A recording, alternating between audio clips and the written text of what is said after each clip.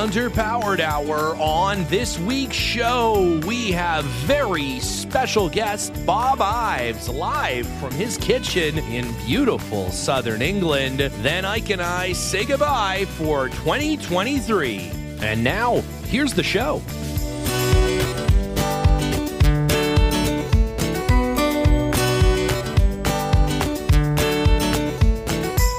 Welcome to the Underpowered Hour. I'm Steve Barris, mild-mannered television executive by day and Land Rover collector by night. You can find out more about our cars and what we're working on at thebarriscollection.com or follow us on Instagram at thebarriscollection. I'm joined, as always, by my good friend, Ike Goss. Thank you to everyone joining us today. I'm the Sheridized bolt to Steven's Torx fastener. I'm the obsolete tool of podcasting, Ike Goss. I own and operate Pangolin 4x4 in Springfield, Oregon, where we live and breathe Land Rovers. Check us out online on Facebook, Instagram at Pangolin 4x4. Let's get started. All right, Ike. Well, in the news this week, there's some interesting wheel news from the world of Land Rovering. I know wheels are something that you have a love-hate relationship with, as some of them have holes in them, some of them don't. Go back to square ones.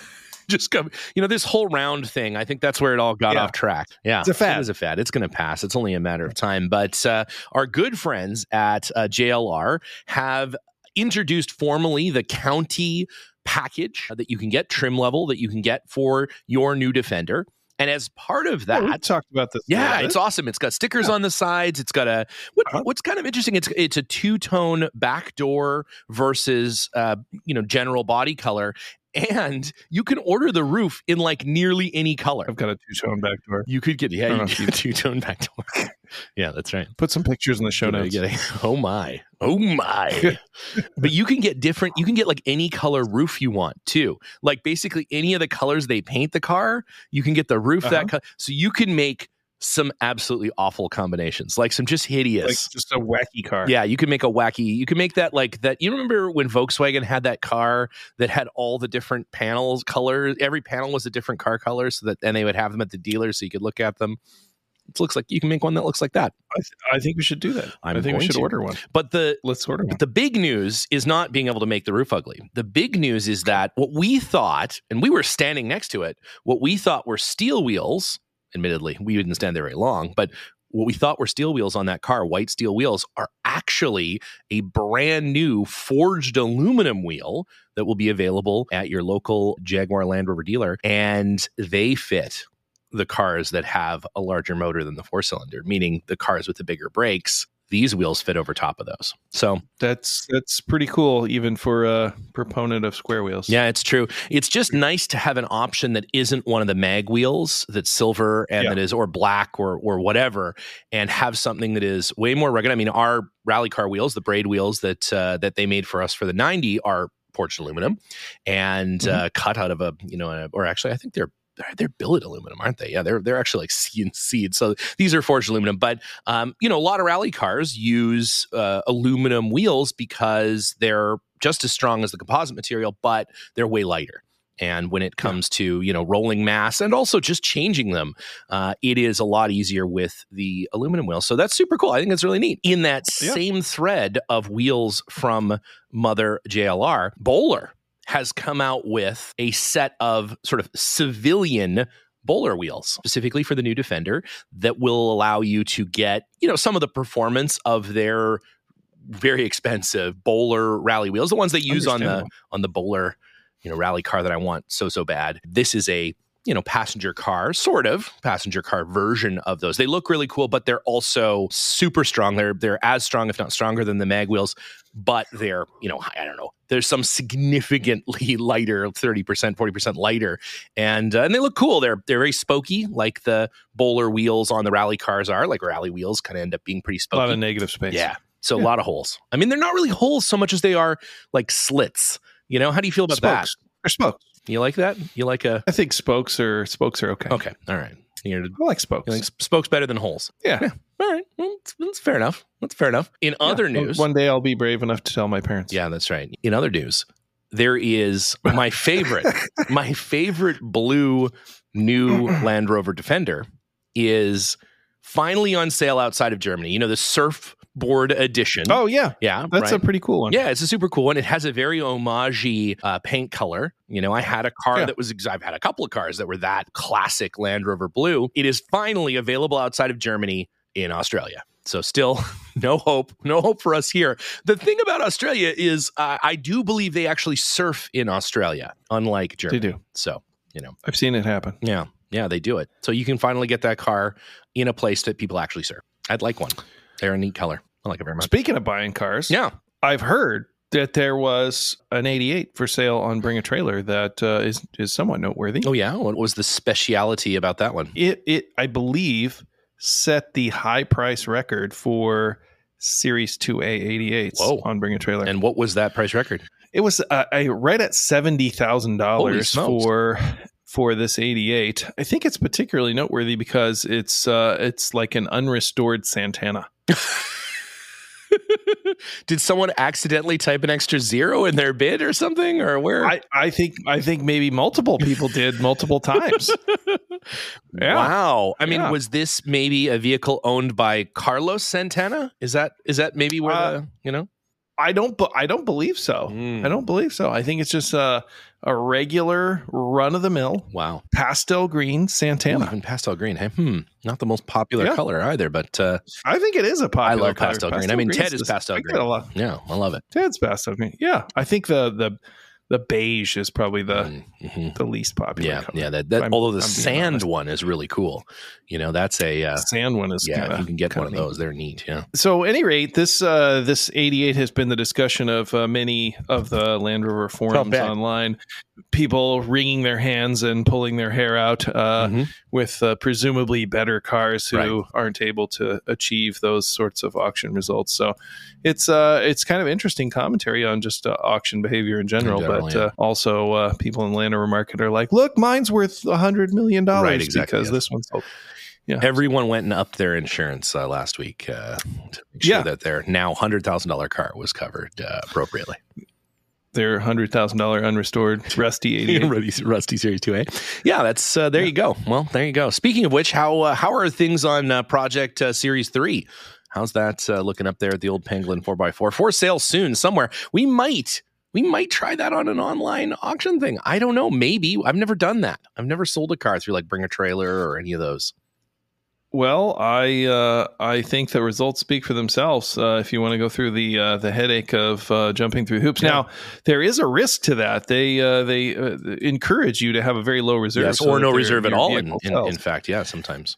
So that may backfire. Right. You never know. Yeah, you never know. Being that it's probably a better car than the one that sold, it may sell for substantially fetch $90,000. Yeah, I would certainly think it's worth that. Well, right away, almost in the new year here, we're just working on the schedule right now. Our good friends Ivan and Dan from Rover Talk are going to come on to do their yearly recap of the Land Rover market. As that, those guys are not just students of the market; they are professors in the market and are always selling on the Bring a Trailer or Cars and Bids and things like that, as well as buying from other countries and importing and all of that sort of stuff. So we'll have to bring that up with them. We'll have to see. I'm hard at work on trying to decide what my favorite Land Rover that sold in 2023 might be. Of course, a lot of the ones that were my favorite were ones that I purchased. So that I don't think is fair. I don't know that that's open. Not surprising. Yeah, none of those were on the open market, but yeah, there's some good ones out there. However, I don't know that I'll ever top the 2022 sale of that wooden picket Range Rover convertible that sold here in LA that I'm still kind of looking for, because I feel like, there's a deal that can be made on that car. That is just was that a Middle Eastern machine? Yeah, I can't remember. Oh, it was fantastic. Yeah, and it had did it have the Falcon perch in the back? It didn't have the Falcon perch, but it did have the wood sides. It had that insane dashboard. It had all the wooden picket favorite little bits all over it. So I'm interested to see what Ivan and Dan's favorites were, and maybe yours will be this Santana, Carlos Santana's 88. Maybe. Who knows? Again, not Carlos Santana's 88. We don't know that for certain. I mean, could be. I think it's fair to assume. Well, speaking about fair to assume and a tight association with Carlos Santana, we have an absolutely fabulous interview today. This one we've been saving. for a special occasion. We've been saving for the winter break when people really want to sit down next to a crackling fire in a wingback chair with maybe some a pumpkin spice latte or whatever you drink now, gingerbread spice latte, I don't know, and listen to the wonderful storytelling of Mr. Bob Ives. When Liza and I were visiting the UK earlier this year, we sat down with Bob. Of course, that's a part of the YouTube episode. If you haven't seen our 4-part series on the travels across the United Kingdom, head on over to the YouTube and check that out. But we sat down before I went combining out in the fields with Dan, before driving around the amazing Camel Trophy winning car that Bob still has. We sat down and we chatted about all kinds of things. So let's roll that tape. All right, this is a gift to all humanity. Let's hear it. So, Bob, well, we're here finally we're here at the correct Ive farm. Because as you mentioned, we did visit the wrong Ives farm this morning. As it turns out, we've been here before. Yeah, having been here before. Yeah, with your Rebel Rally Navigator. Yeah, that's right. Yes, we managed the wrong Ives farm. So it's funny, as you pop in Ives farm into the sat nav here, and you do get one. Not the one you're looking for, though. Not although those people seemed lovely. They seemed lovely. They were terrified to know what we were doing there, but other than that, but yeah, we're happy to be here now. So good, yeah, exactly. Glad you made it. Yeah, with all the chart plotters and iPhones and professional rally navigators in the world, still managed to, but it's fine. A little late, but better than not at all. So this is also our second visit, which is also sort of embarrassing because I've been here before, but a second visit to the Ives farm. Now, significantly less Camel Trophy this time. Yeah. This is a little more. Laid back, farm-like. Yeah, a little more farm-like. Yeah, but and how's the farming going? How's the? You're in mid harvest. We were out. Dan's out on the combine right now. So he's out there busy, and another guy's on the tractor, so I should be there really. But But you've come in here to hang out with us instead. Yeah. Well, so it was the promise of a pub lunch. That's exactly right. Yeah, that's exactly right. Yeah, the UK farming community is suffering, but you've had a great pub lunch, so that's good. Yeah, that was. No, it's good harvest. Yeah, it's going well. So, Good. And all the equipment is running as it should be. And that's right. Yeah, good. Yeah, we were able to do a little Land Rovering out in the field this morning as Dan was taking off the a bit more later on as well. Yeah. Good. So how have things been since we last chatted? You've been, I'm sure you've circled the globe several times, but we had a few good. We had the amazing trip to Cooma as well. That's right. It was going to be a quiet year, so we kind of booked up that trip that Mike Bishop. You remember reading about the first Mike Bishop trip to Cooma for the 7th year? Yeah. Would have been. Yeah, and that looked amazing. And thought, that'd be a great trip to join up on. And then when it kind of hooked up this time to join it with son Dan as well, went into the old Land Rovers. So it was a fantastic trip. And everybody else on the trip suffered in the Series 1s, and we got a bit of comfort in the 130 in the back there with the heated seats. And that's right. Yeah. That's right. Yeah. Yeah. Apart from embarrassingly getting stuck on one bit and having to get pulled out by Jenna. But that's all right. Yeah. That's fine. Well, I mean, you guys were driving, like a school bus. So it's, that was a big rig, heavy, the crane and the tilt bed and basically set out to make the heaviest 130 ever assembled. So And then we had the fridge with all the beers and everything else on it as well. Yeah, of course. Well, laden, well laden. Which is why they were so quick to pull you out. Exactly. Obviously, they don't want the fridge getting stuck. Back there. Yeah. So And how did all of your equipment suffer through? Did you have a blueberry jam explosion over your over your clothing or anything? No, it was all pretty good for us. We had a great trip. It was. I've been to Australia as a youngster a couple of times for two separate years. Working on my first ever four-wheel drive in Australia, an old Land Cruiser, 44-gallon drum of petrol in the back, and drove across and that sort of thing. So spent some time there and catching up with people that I hadn't seen for years. And but it was brilliant. And to see those Victoria, which I've travelled up in the centre everywhere. Yeah. But Victoria is quite a small estate, I think, apart from Tasmania, but it's fantastic. They're high country, fantastic tracks and trails. Yeah. It really was awesome, and a really good bit of, and coming into the back of Snowy River, the man from Snowy River, the rest of the country. So it was a brilliant trip. Mike organised a fantastic trail, so. He is, he does some good Land Rovering, that one. He's got some grand ideas. He had a bunch of real fun, Land Rover, people, with you. The least of which being Ike and Liza. No, it was really good. I've spent time in series, but not one. And I hadn't appreciated kind of how light and agile they were as kind of skipping up those steep hills and over the bumps. bits, and we're kind of just crawling up in the old 130. But Yeah. it was really a really good trip. Really good fun. Yeah, a few days to be out. And how was your any encounters with the Button Man there for you, that was just primarily for Ike and Linus? I think that was Dory and Ike and Linus were had a good bit of fun that night. I think I might have crashed and burned a bit early that night. I was being sensible, had a few beers and crashed out, and then I kind of heard all the screaming and shouting in the woods and thinking like, oh, somebody's being murdered, but probably nobody important. But it's fine. Yeah, it doesn't matter. It doesn't matter. Yeah. Again. And what did you think of the Kuma show itself? What did you think of the sort of event and the collection of land, 600 and some odd Land Rovers there or something? A fantastic collection there. Yeah. And the Kuma Car Club we briefly saw their museum there. I mean, to have a whole town totally car orientated was fantastic. Really made up for it. And the street run we did up to the streets there was fantastic. To have the whole closed roads, and that was just brilliant. And it was a great gathering. And obviously people from the States, Australia, and I think on the morning of the last morning, there was two old boys, all their families turned up in a 110 or something. Yeah. And they just said, we heard about this show going on. So we literally got up at 4 o'clock this morning and just drove there, because we heard it was all about Land Rovers. They had no idea of the sort of the scale of it.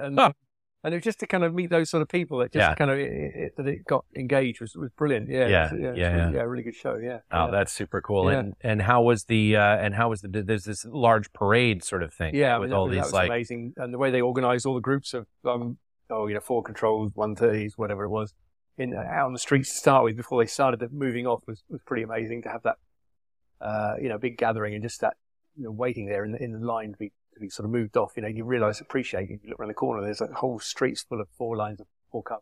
It was pretty impressive. It's incredible. So you think you'll go back again? Would you do the 80th? It sounds like Bishop was sort of saying maybe they're going to do this every 5 years, sort of, but they're not sure. Maybe as time goes on, the old Land Rover is becoming more special and more collectible. So I'm sure it'll gather more, and there might be 1,000 next time. Who knows? Yeah, it's amazing. It'd be good. But maybe next year we get to the States for some of the big shows over there. So we've got to have you in California. It'd be great. We will do. You'll head out into the desert or something. We'll introduce you to the desert version of Button Man, which is just Linus. Actually, it's just nothing. It's lurking in the undergrowth. That's exactly right. Yeah. That's just where he's comfortable. So. Well, that's great. And so you've also been sort of traveling around the world in your other duties as a sort of person who teaches total idiot movie stars to drive cars off roads and things. Well, trying to keep them safe really with the Grand Tour stuff and with the old Top Gear stuff. And So I've been just had we did the one show already, the Eastern Europe ones, which is amazing, and the Scandinavia one before that. And then they've been out in Mauritania and Senegal, which is West Africa. Right. Shooting a few months ago, so that was amazing. Yeah. So for a coming series, it's not quite out yet. Yeah. Oh, that's very cool. But it's the cars in Mauritania are unbelievable. The stuff on the road, driving, kind of no headlights, no glass. No, so, it's like whatever. Yeah. You think, is that a moped coming towards me? Oh no, it's a big truck. Okay. No.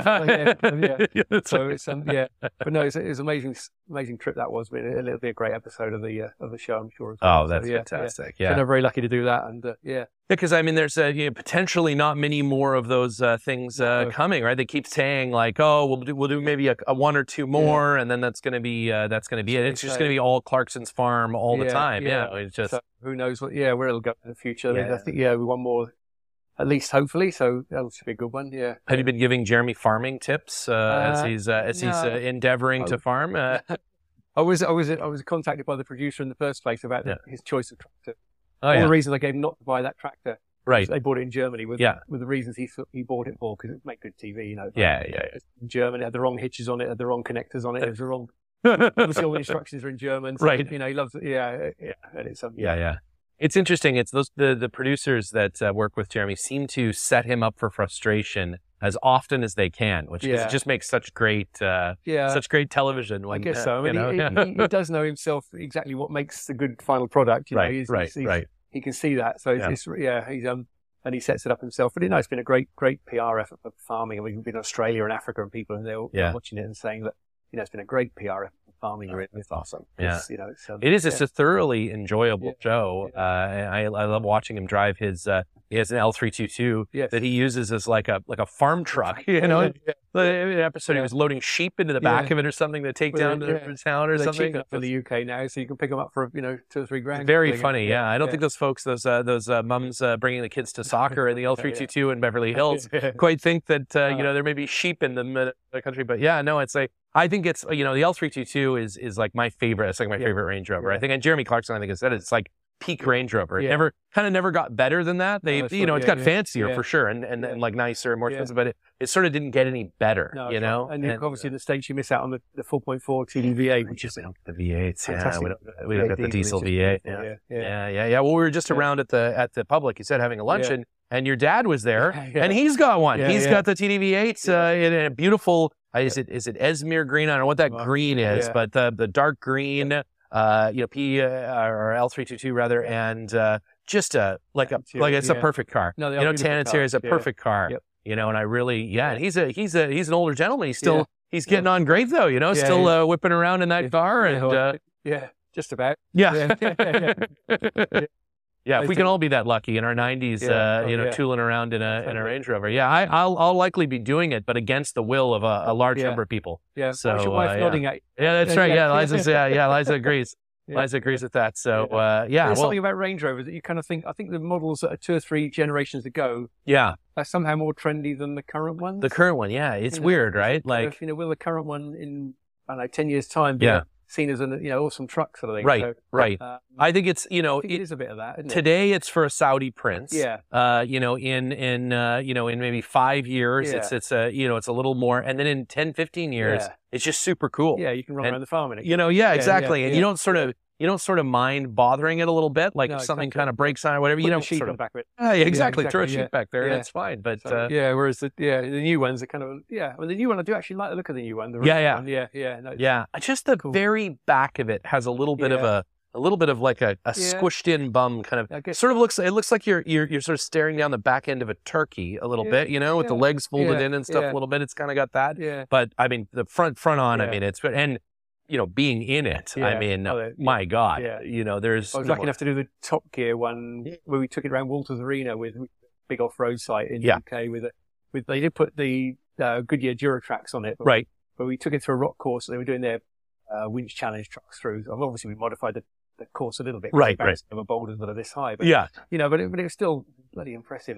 The rear wheel steer as well as it steering it around the rocks and things, and everybody there, we did just crease the plastic on the front a little bit, but of course, naturally, that's what you do. Very impressive, and everybody there was just kind of wow, But it's, that was Land Rover bringing their own car there, so it was that's really, great though. Really impressive, and then the stars drove it on the day. I think it was Paddy McGuinness and Chris Harris drove it on the day through the track where we kind of created the track for them, and they were really blown away with it. I saw that. I think it was Chris Harris driving it. It was just blown away by what a great car this is. Well, and that's the thing. I think Land Rover has always made such a capable car, and it's almost that it's the marketing that's kind of betrayed that you're right, more than it's the engineering, no, right? Good point. The engineers are still on point. The engineers, are still doing exactly as they've always done. Making some car that is really super mad off road. And probably nobody's going to use, especially the newest Range Rover.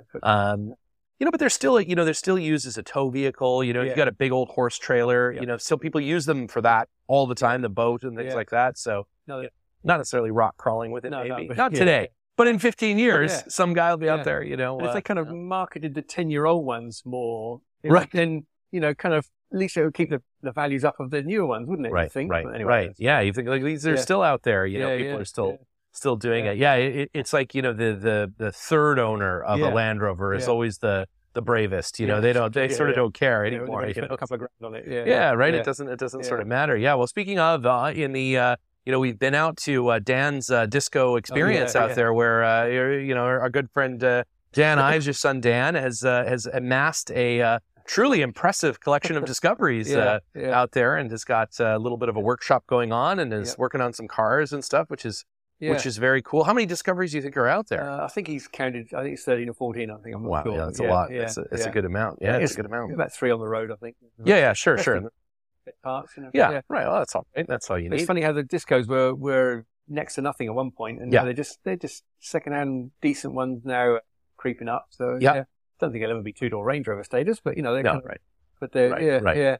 They've reached the bottom, I think. Yeah. Although, what about two-door Discovery? How many of those do you yeah, see over here? no, Do you come across them very No, often? you don't. Occasionally, other than one Yeah. on eBay, but you're right. Yeah. Because my assistant Abigail has just bought a two-door. Okay. I was in the process of buying a two-door Range Rover from our good friend Ivan in Chicago, and yeah, I mean, especially in the United States, of course, but like, I've only seen a handful of them. Yeah, you're right. And there were sort of 2 years or something. I think it's 2 years, was it? Yeah, it's sort of 2 model years, and that was it. So before they kind of figured, well, no, this ought to really have 4 doors. So it's sort of weird when you think about it that it even had 2 doors. You know, it's exactly, because it's still the 4-door chassis and shape of the Range Rover, wasn't it? Yeah. It's a weird marketing kind of thing. I think they thought, we'll do this one year and then we'll have another. We'll do 4 doors next year. Right. And then you can kind of have either. And they're like, nobody wanted 2 doors, only want 4 doors. The first Camel Range Rover Discos were all 2 doors. We're all 2 doors. Siberia. So That's right. That's right. Well, we just came from, speaking of Camel, from Anarch, of course, the American Association of American Rover. My God, it's like, we got to get the Association of North American Rover Clubs. There was no Rover cars there, though, so I feel like the Rover Club might be, but anyways, and no Freelanders, so unfortunately. I can't believe that. Yeah. Somebody tried, apparently, to come in a North American Freelander, but didn't make it, so. The offer of a free entry. I know, right? It wasn't enough. It wasn't enough. We really, Ike and I really worked on how we would get the undisputed king of Land Rovers there, but just couldn't quite sort it out. I know. Tended to just go and buy one and well, there was one in Philadelphia for sale that I definitely contemplated getting, and then just leaving there. Just as long as it gets shaking her head again. No, I know, and she's the biggest fan. She loves the Freelander more than I do. But anyways, it is what it is. But she's going to edit this, so we're not going to get. She's going to cut it all out. Yeah, that's right. But she does love a Freelander. It's true. But no. So we were there with a lot of your Camel Trophy compatriots, and we had an interview, the first time we've ever done it, actually, where we had Jim Sweat and Daphne Green together as a team interview. That's the first time we've ever been able to do that. We've had lots of separate competitors together, and we had Tim Hensley, which is we like to refer to as American Bob Ives, and Fred Munsey was with him as well, and just great. We had good guys, such a good, and they all speak very highly of you, and we're sad that you couldn't make it over, but next time, I don't know. It was a great group. We had Nick Rogers was there, Nick Dimble. We had both Land Rover Nicks, which is something, and amongst a whole host of other people, and Bob Burns, and all kinds of folks. So it was great. It was really fun. First RTV, sort of trials challenge thing I'd ever done, I'd ever seen, and it was great. It was very cool. Started off with that years ago before I ever got into the Camel. In the UK, the old, which is where Phil Bashel's dad started off the all-wheel drive club with the RTV trials and road tax vehicle as it was over there. But weirdly, the experts, which had roll cages, and I would go in an old 2A like mine out here in a tax vehicle, we'd be doing the same course. Okay, so it's like, could roll my Land Rover, but I haven't got a roll cage. But, but this guy is, right. But those RTV trials are a great place to start. Slow speed, relatively inexpensive, and good fun. And it was great fun, and I really hope it's something that catches on in the on in the U.S. We're going to do one out in California probably next year. Start sort of setting up for that this year. Get people sort of trained up on how it works. And find some very spots. Simple, kind of. Super simple. Good fun. And it is. It's an interesting. It was an interesting thing. But I mean, you guys have even here in the barn some neat challenge cars and things and all kinds of bits. All over here. A few old chalk pits on the farm to that's right. Yeah, you have all of this space and. Both to store an exorbitant amount of Land Rovers and then places to go out and actually Land Rover a bit, actually use them. Actually use them. So we should have done with the big gathering trial maybe. But, that's right. Next time. That's right. That's right. Well, that was the last time. Last time I was here was the big Camel Trophy event, right? So it was trying to get us to do it, organize something here, but we seem too busy. Yeah, that's right. Well, I have to get back over with all those. I mean, it was amazing. That was. I certainly have never seen, I don't even think on a Camel Trophy there was that many Camel Trophy trucks and people and everything in the same place. Ever, wasn't it? Yeah. Nearly one from every year, I think it was. Pretty much. Yeah, I think so. Yeah, all in celebration of the Dimbleby. So, and what a, it is. It's exceptional. And apparently selling quite well. Last I spoke with Nick, it's it's German moving. version now, isn't everything? Yeah, that's what he said. Yeah, just launched the German version. So yeah, because it's huge there, hey, because of the German sort of, I guess, heritage, the which sort of started, wasn't it? Yeah, right, yeah. Those with those folks, and that's those little America. Jeeps. It was very cool. Yeah. So what's next here at Ives Farm, the real Ives Farm? What have you guys got on for the harvest? Yeah, that's right. Yeah, bring of the harvest. Yeah, that's harvest. Another few weeks of sunny weather, hopefully. Finish the harvest, and then Danny will be back in the workshop building trucks and things. And I might just have a little breather, but maybe another Grand Tour shooting coming up later this year. Yeah, later this year. Yeah. So all of a sudden, another year's gone, isn't it? And then it's gone. Yeah. That's great. That's great. Well, what else is on with the television programs? I know you were doing that one program with Apple. With I think the last thing I saw you doing with Apple was crashing Will Smith crashing into a sand dune or something. Slightly embarrassing. Yeah. What would you call it? Not one for one straight drop. That's right. Yeah. That was a really cool experience. Yeah. So he's a really cool guy, and driving around Namibia in the sand dune. Yeah, he's awesome. And then doing it in the new 110 was even better. Better. I think they tried to hire some local vehicles, and all the Land Cruisers were stick shift. Right. Gearboxes. And right. You can only drive auto. So got in contact with Land Rover here, and Kim Palmer or somebody at the time here who's moved on sadly. Yeah. But, they got it sorted out that the Land Rover do these luxury adventure holidays around the world. So they had new 110s literally being shipped to Namibia for that program they do with the holidays. So it was just ready to go. Yeah. So they just took in, borrowed a couple of those, and and there it is. And then drove around and smacked one into a sand dune. Yeah. It'll happen. It looked like he was having a great time. Oh, he did love it. Yeah. And the locals were all dead impressed. The locals were all total Land Cruiser people. Oh, like most are in the world. Right. If you're going to go out in the bush, it's total Land Cruisers or Hiluxes or whatever. But they were dead impressed with that the new Defender was going for things. So it's a big dune. And some big climbs and big drops, and so it performed really well. Wow, that's awesome. We were impressed. Yeah. Any more time spent with the Grenadier? I know last we spoke, you were spending a bit of time with the Grenadier, and we did the support of the BMW GS Motorbike Challenge in Albania before it was officially launched, or before it was launched. Yeah, so that was terrific, and then we went out with Duncan Barber, of course. To Morocco to do their what do they call it, Hardway Home. That's right. Yeah, Hardway Home. Yeah, that sort of launch there, and I heard that it was it sort of was I guess the folks that got the cars were happy with it. They enjoyed it and had a good time. We found some fantastic trails up in the mountains, and then it snowed. And Duncan probably told you we had completely cut off all the routes. Were fantastic. Were cut off, and the campsite was cut off because snow and the high plains, and so we had to kind of make it up as we went along. But it was still tremendous trails. And the car is, is tremendous. It handles really well. And I was almost more, expecting off-road, but more impressed with his on-road to find them very, very good. And obviously a lovely motor and gearbox. Yeah. And a very sort of modern drivetrain in a classic sort of vehicle. B-Max or something. Performed really, really well.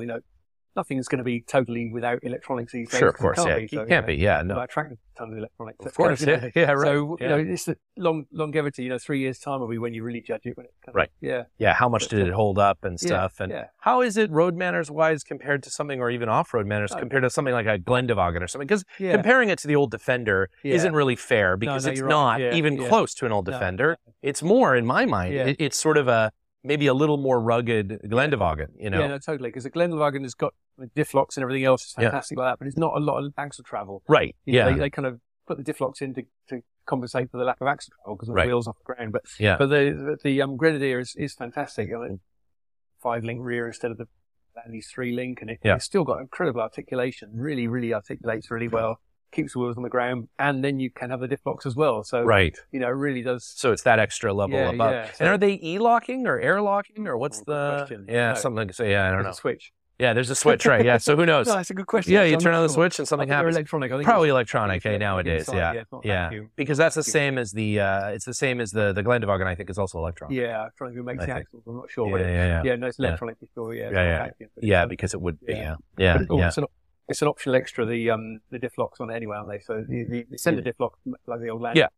But the axles are optional. So it's something you option. Yeah. Because I don't think you can't get a Glendevagen without the lockers for some reason, which is like the strangest thing that probably never gets used. No, that's right. Yeah. Or if it does get used, it's by accident and it burns out a differential or something in the IKEA parking lot. But it's interesting that I don't know. I mean, I feel like there's something to the Glendevagen in that, it's fit sort of for its purpose, and that purpose is for footballers to drive around their local village in these, massive low sort of tanks. Tires. And they have, and they sort of come in a trim that's sort of designed for that. I don't know anyone who buys them to do even think about, even in Saudi Arabia and stuff, where they'll maybe drive them in some sand. Yeah. But no one is doing anything where any of that stuff. It's not a utility truck. Not at all, right? No. Whereas I hope that the Grenadier customer is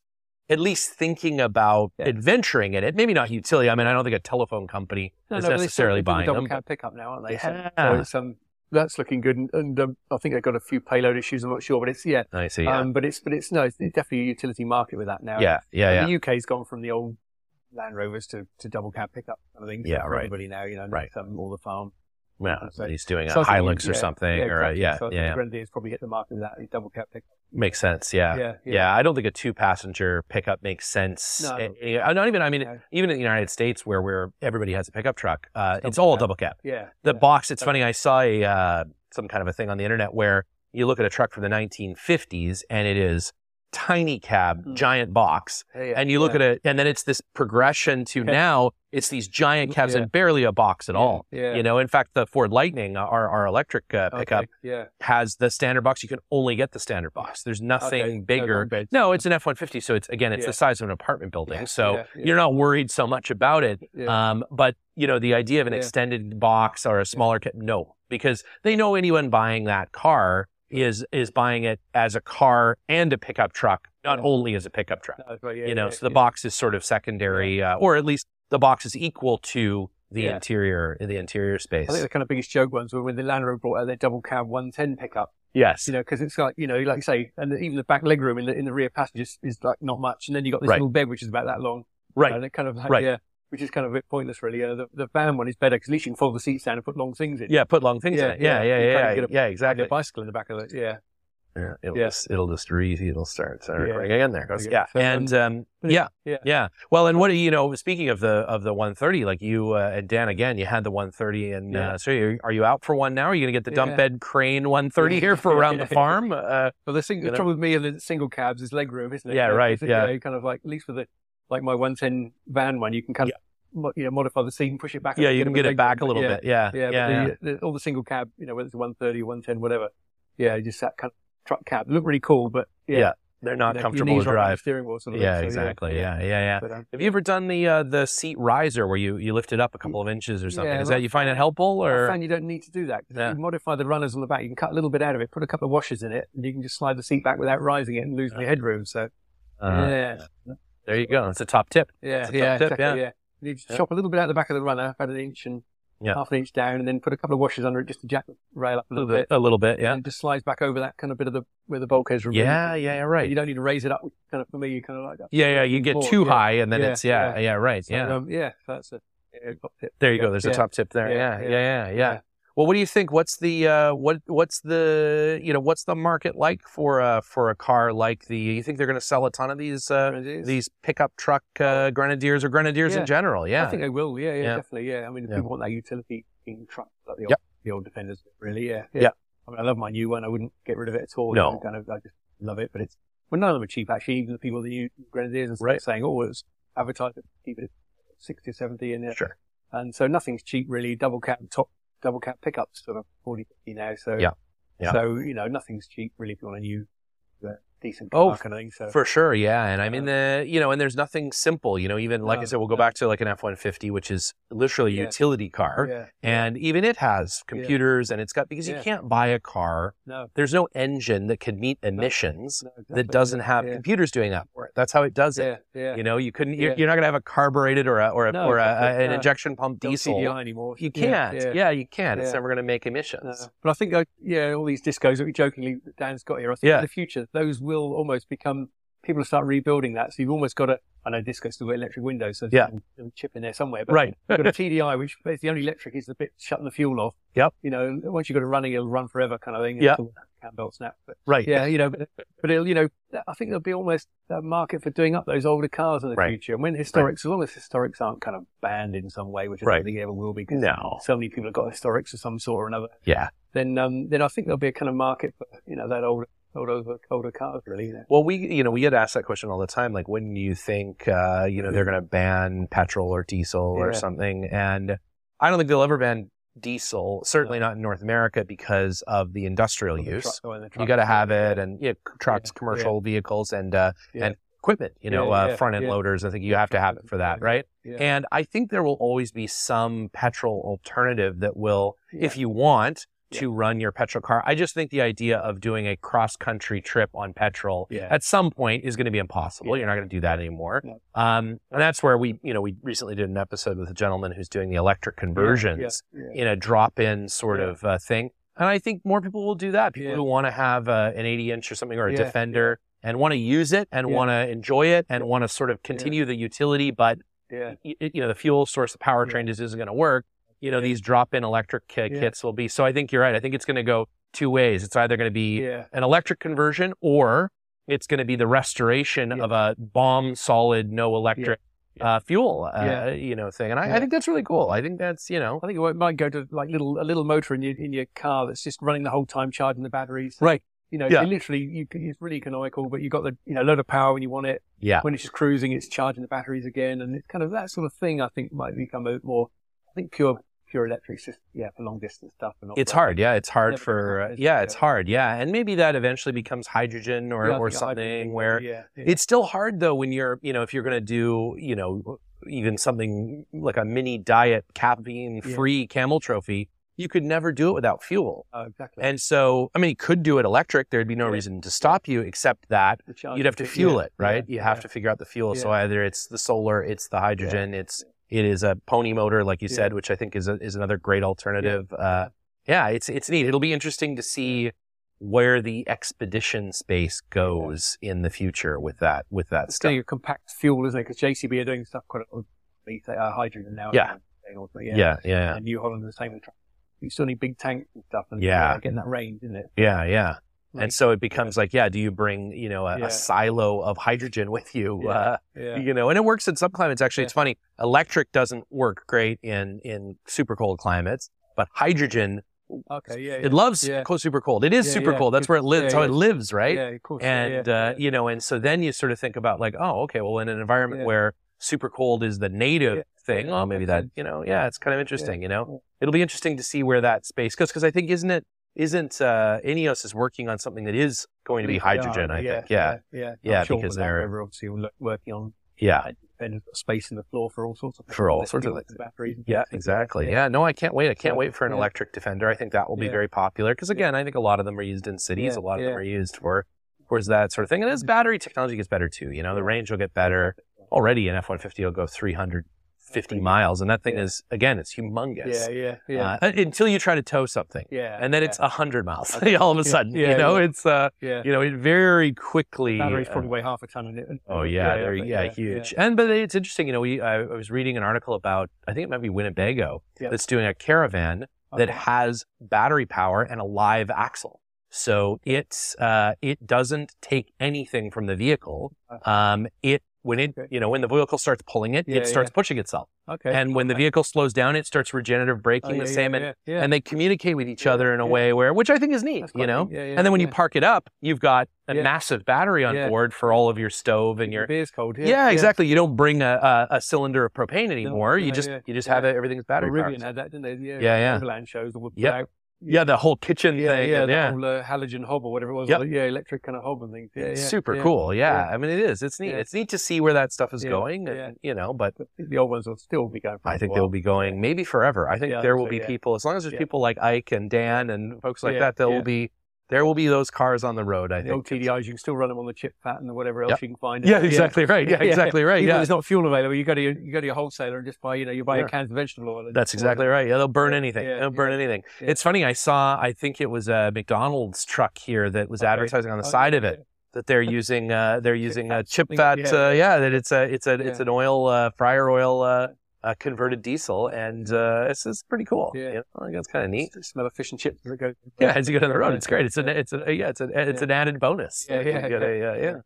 Cool. All right. Well, I think we're gonna head out and do a little bit of Land Rovering, maybe. Camel. Yeah, exactly. Why not? Yeah. How's the Camel running? It's running well. Yeah. Dan keeps it in fine fettle. Yeah. Good. It's still on a TDI now rather than its original turbo diesel. But right. Apart from that, it's original. So it's still there. Going well, yeah. Slowly decomposing around us, but it's it's fair enough. Yeah. It's going well. Yeah, it's fair enough. Yeah. Well, that's good. As long as you're in better shape than the Land Rover, then you're good to go. Yeah, that's fine. Yeah, as long as you're decomposing slower. That's right. Slower. That's good. Yeah, that's good. Well, it's very cool. I mean, how many Camel Trophy competitors have their Camel Trophy truck? Good question. I'm not sure. I wouldn't think it would be many at all. You know, we were very lucky because we bought. It got used to training after we did the event, so it actually got quite a few events.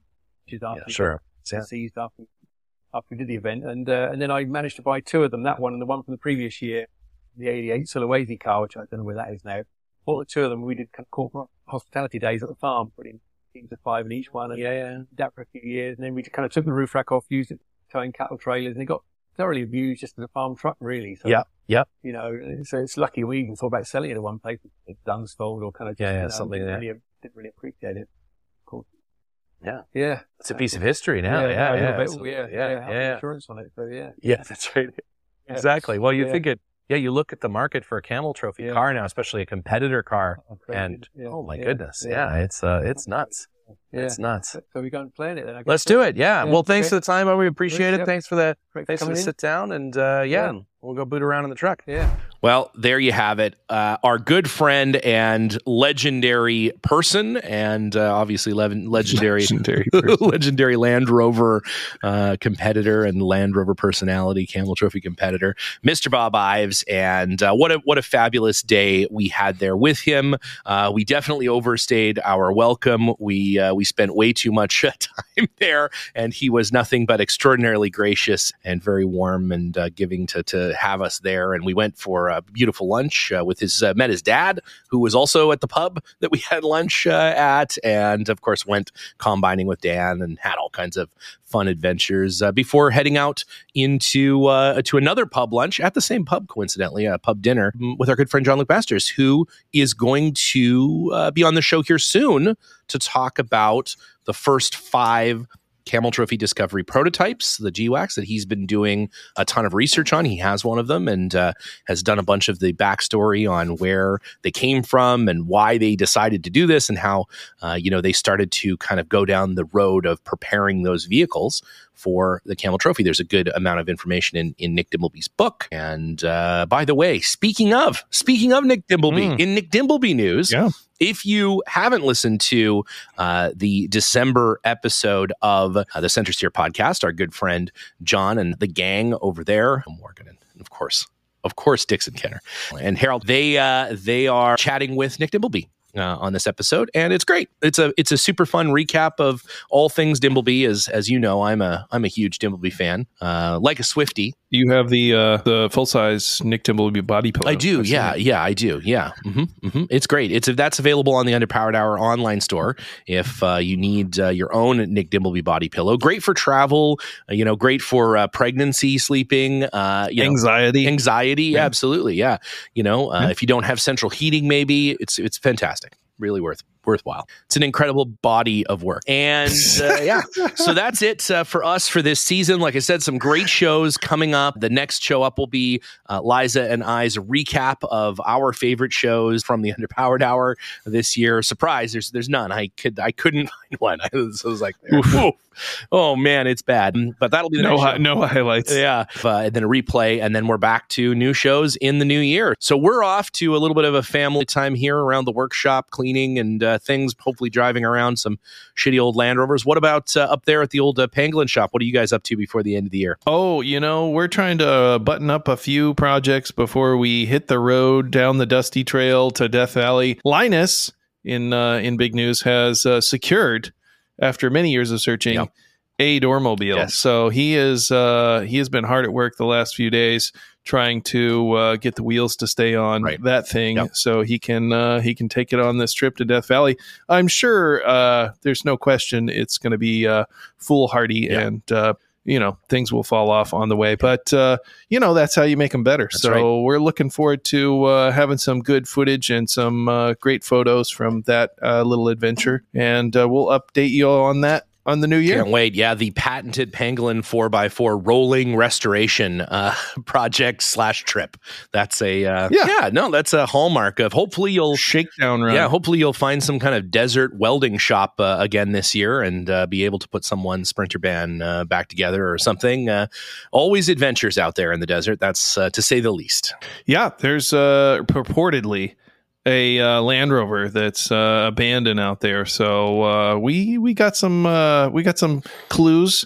Yep. I think we're going to go try and find it. We'll see. Sounds like a hell of an adventure. Hopefully you are not taken captive by some of those hills have eyes people or something, and you come back safe and sound. We are the hills have eyes. A good point. People, you are. So we're just going home. Yeah, just going home. Attacked by a herd of wild burros. So it's going to be great. Oh yeah, it's going to be great. All right. Well, hey, it's been a fantastic year. Looking forward to next year. All the best to everyone up there at His Majesty's Pangolin, and we will talk to you in the new year. See you soon, man.